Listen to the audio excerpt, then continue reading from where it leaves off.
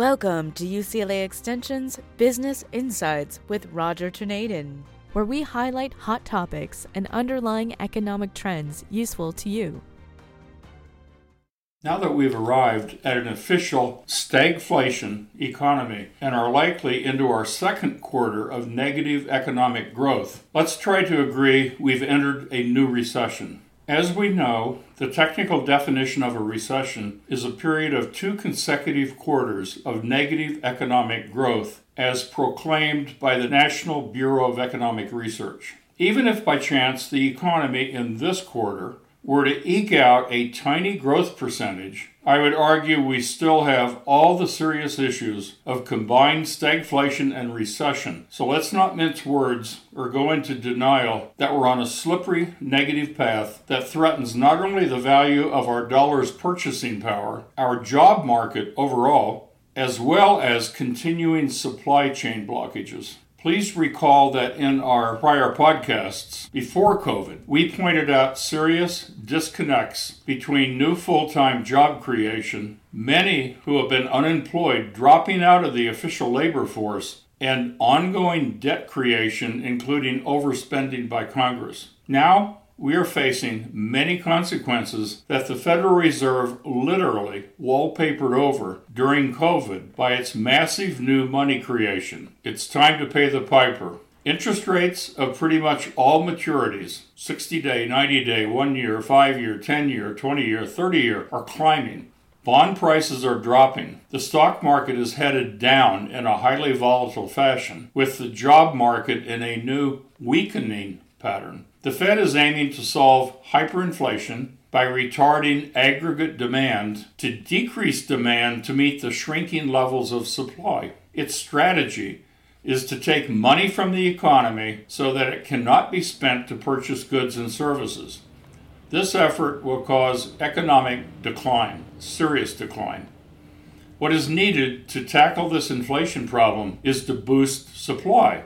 The supply of labor, and more goods and services, not less. The Fed's tactics fail to address the key supply side of hyperinflation. They are working the wrong side of the price equilibrium equation by bringing on a recession, impacting the consumer as well as new business investment commitments. The Fed has clearly decided they need a stock market crash, one that lasts a while, in order to take stock portfolio wealth out of the economy, to take money from the pockets of households in order to shut down spending. That strategy does nothing to increase supply shortages, which is the core problem, supply shortages. In fact, it takes away from the incentive to produce more supplies of goods and services and takes away the supply of existing jobs. I said existing jobs, forget about new jobs. It's a counterproductive and dangerous approach to managing the U.S. economy, as we'll see as this year plays out. This sort of attack by the Fed is aimed at curtailing aggregate demand for goods and services to shrink the gross domestic product pie down to the size of a shrinking aggregate supply. Sounds the opposite of what we should be doing, because it is. This spells a great recession, in my opinion. In an ideal world, supply would increase to the level of demand, but the Fed does not have the tools to accomplish this. As we witnessed over the past 2 years, when the Fed pumped $7 trillion into the economy out of thin air, shortages happened regardless. Economic prosperity requires growing aggregate supply equal to growing aggregate demand, or growing aggregate demand to equal larger aggregate supply. That keeps inflation at bay, supports a rising stock market, and improves wealth prospects for households. That in turn generates a greater GDP and greater tax revenues without the need to raise tax rates. The key is to have rising aggregate supply. The opposite is occurring now, with no easy solutions in sight. The shrinking of aggregate supply is the big problem. We are not taking a victory lap here on our podcast, as the economic downtrends that we have forecast are hurting many, including new job seekers, first-time home buyers, and savers who have invested in stocks of bonds, to say nothing of the businesses that will experience shrinking profit margins with inflation, in turn impacting new job creation. I am personally empathetic for the hurt caused by the down part of an economic cycle, but remain fixed on helping our listeners continue to learn about risks, investing, and job threats while filtering out the not-so-helpful noise generated by our 24-hour media cycle. I no longer call it a news cycle. We at UCLA and UCLA Extension have leaders across the many professions and career paths who are geared to help many people to achieve personal job and lifestyle goals.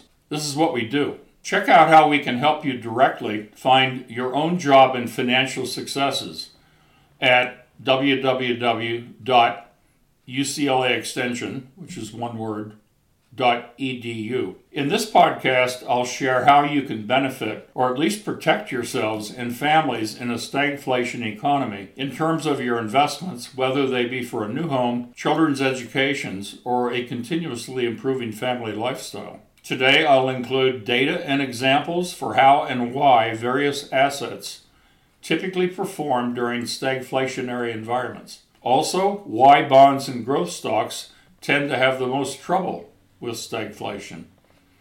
And finally, why the value of stocks, commodities, and real estate are typically the places to be for increases in asset values, which is what you want to do for your wealth. Having larger amounts of cash is also called for now, as this down cycle will provide someday down the road great asset buying prices. And we hope to see the next upturn coming, but it's not going to be for quite a while. However, this time around, the major upturn actually may be some years ahead of us.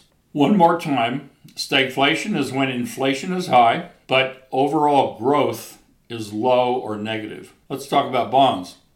Bonds are obviously a rough place to be because their yields are often below the level of inflation in an inflationary environment. A bond is a promise to pay certain amounts of money in the future, and the purchasing power of that money is significantly diluted during an inflationary environment.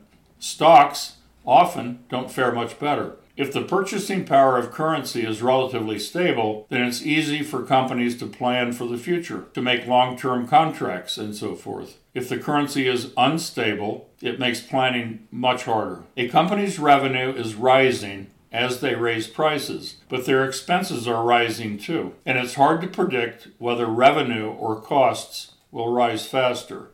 This week, we have news that labor costs are rising substantially higher and faster than anticipated. In addition, as bond yields rise, it puts valuation pressure on highly valued equities. We'll talk about that a little bit more in a few minutes. Real estate tends to do better than stocks and bonds in an inflationary period, especially if you have a fixed-rate mortgage attached to it. The house price or the asset typically adjusts upward with inflation over time, while the fixed mortgage, the liability, gets inflated away.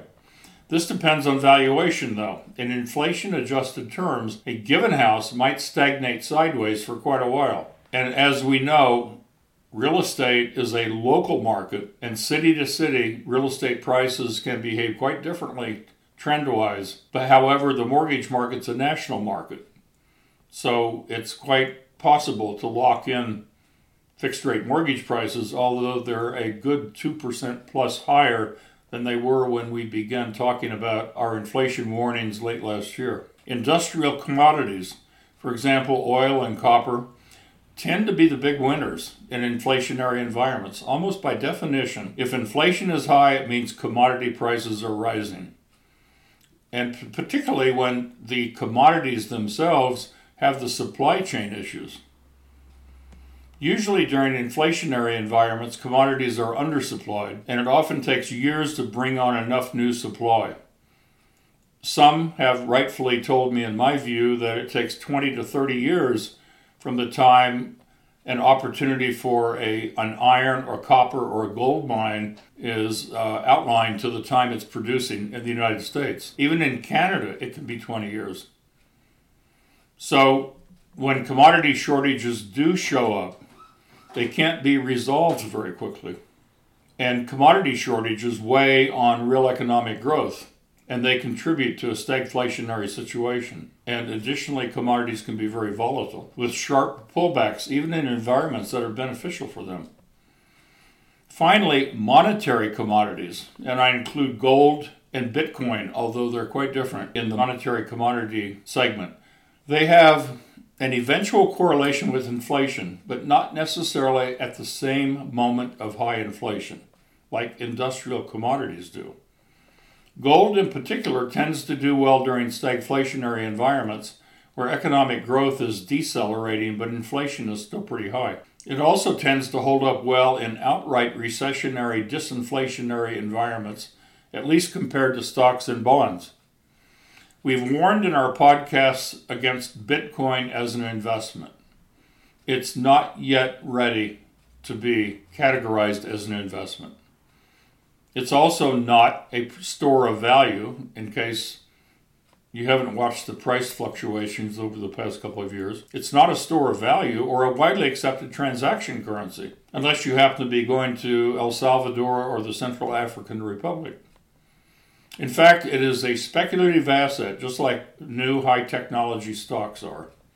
Think about it. Bitcoin prices are strongly correlated to the NASDAQ stock index. For years, these over-the-counter stocks sped ever upward, as did Bitcoin. Now the NASDAQ is heading down rapidly, and so is Bitcoin. Take heed. Recalling that a picture is worth 1,000 words, and given the problem I can't paint a picture on a podcast, I'll relate some true stories that ideally present somewhat of a picture of the damages of a high inflationary environment. Overall, in the 1970s in the U.S., both stocks and bonds performed poorly. Commodities and real estate did very well. A lot of articles about inflation used the financial data from the U.S. in the 1970s, but in this podcast, let's use a modern example with an emerging market.